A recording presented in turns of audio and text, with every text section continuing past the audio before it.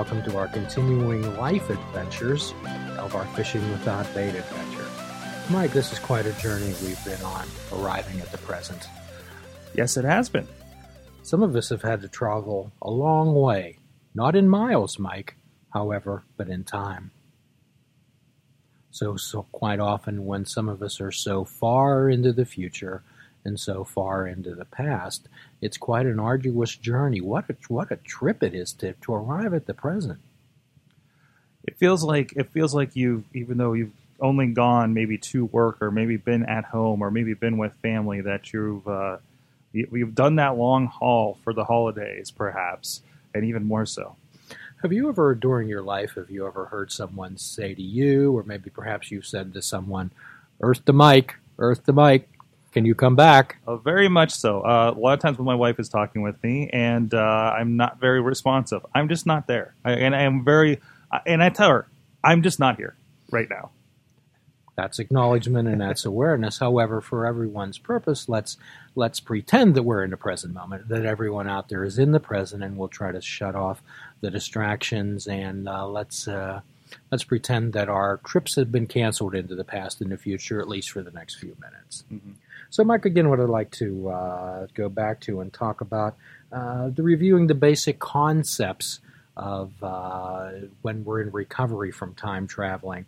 And those concepts are honesty, open-mindedness, and the willingness to try. When we talk about acceptance, I again refer back to our friend Fritz Perls, who was the founder of Gestalt theory, who spoke of acceptance as permitting yourself an openness, which of course is honesty, and awareness, which is mindfulness, to feel about who you are rather than who you are not.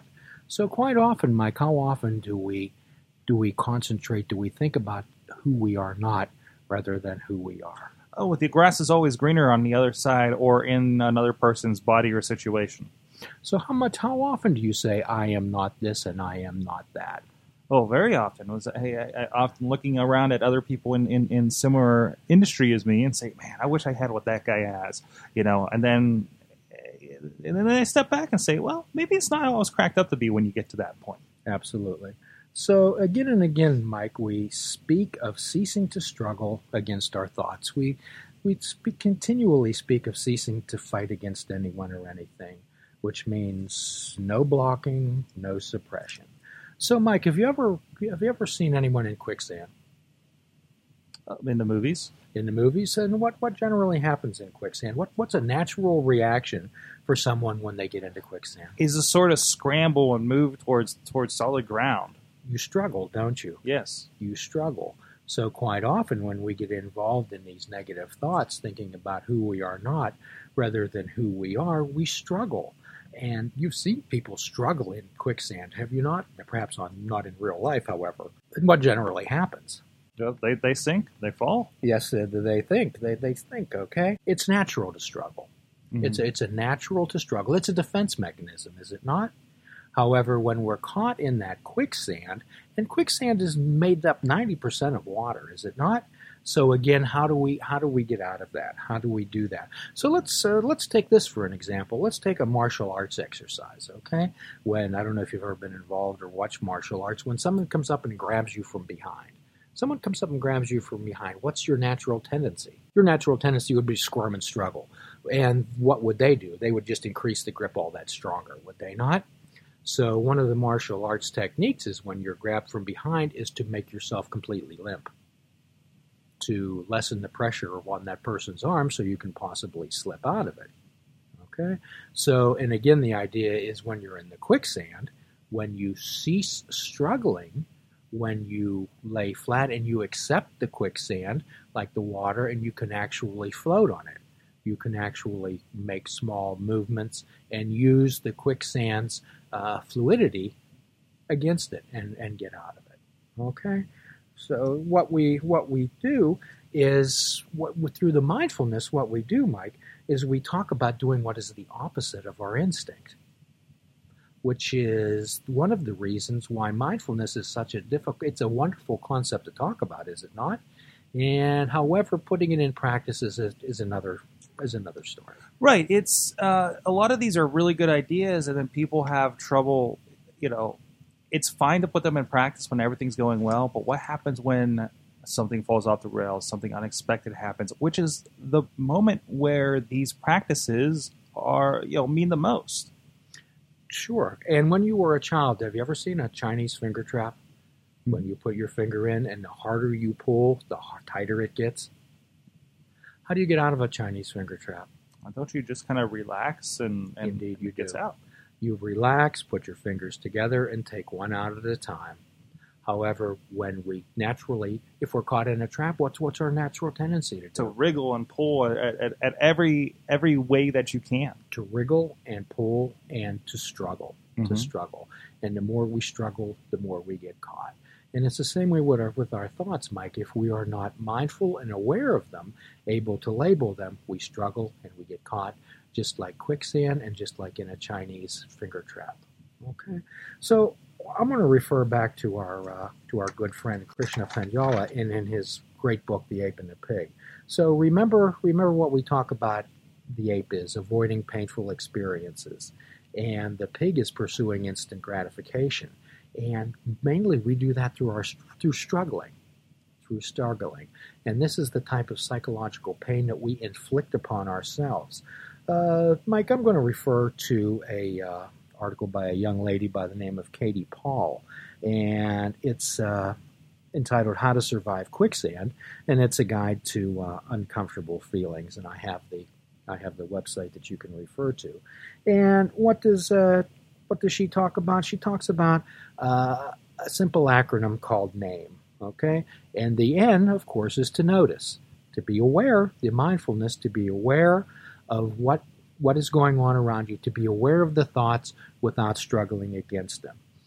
So the second one, the A in the name, would be acknowledge it by name. Give it a name, give it power. Give it the emotion that it is, whether it's sadness, and describe the sadness, everything about it.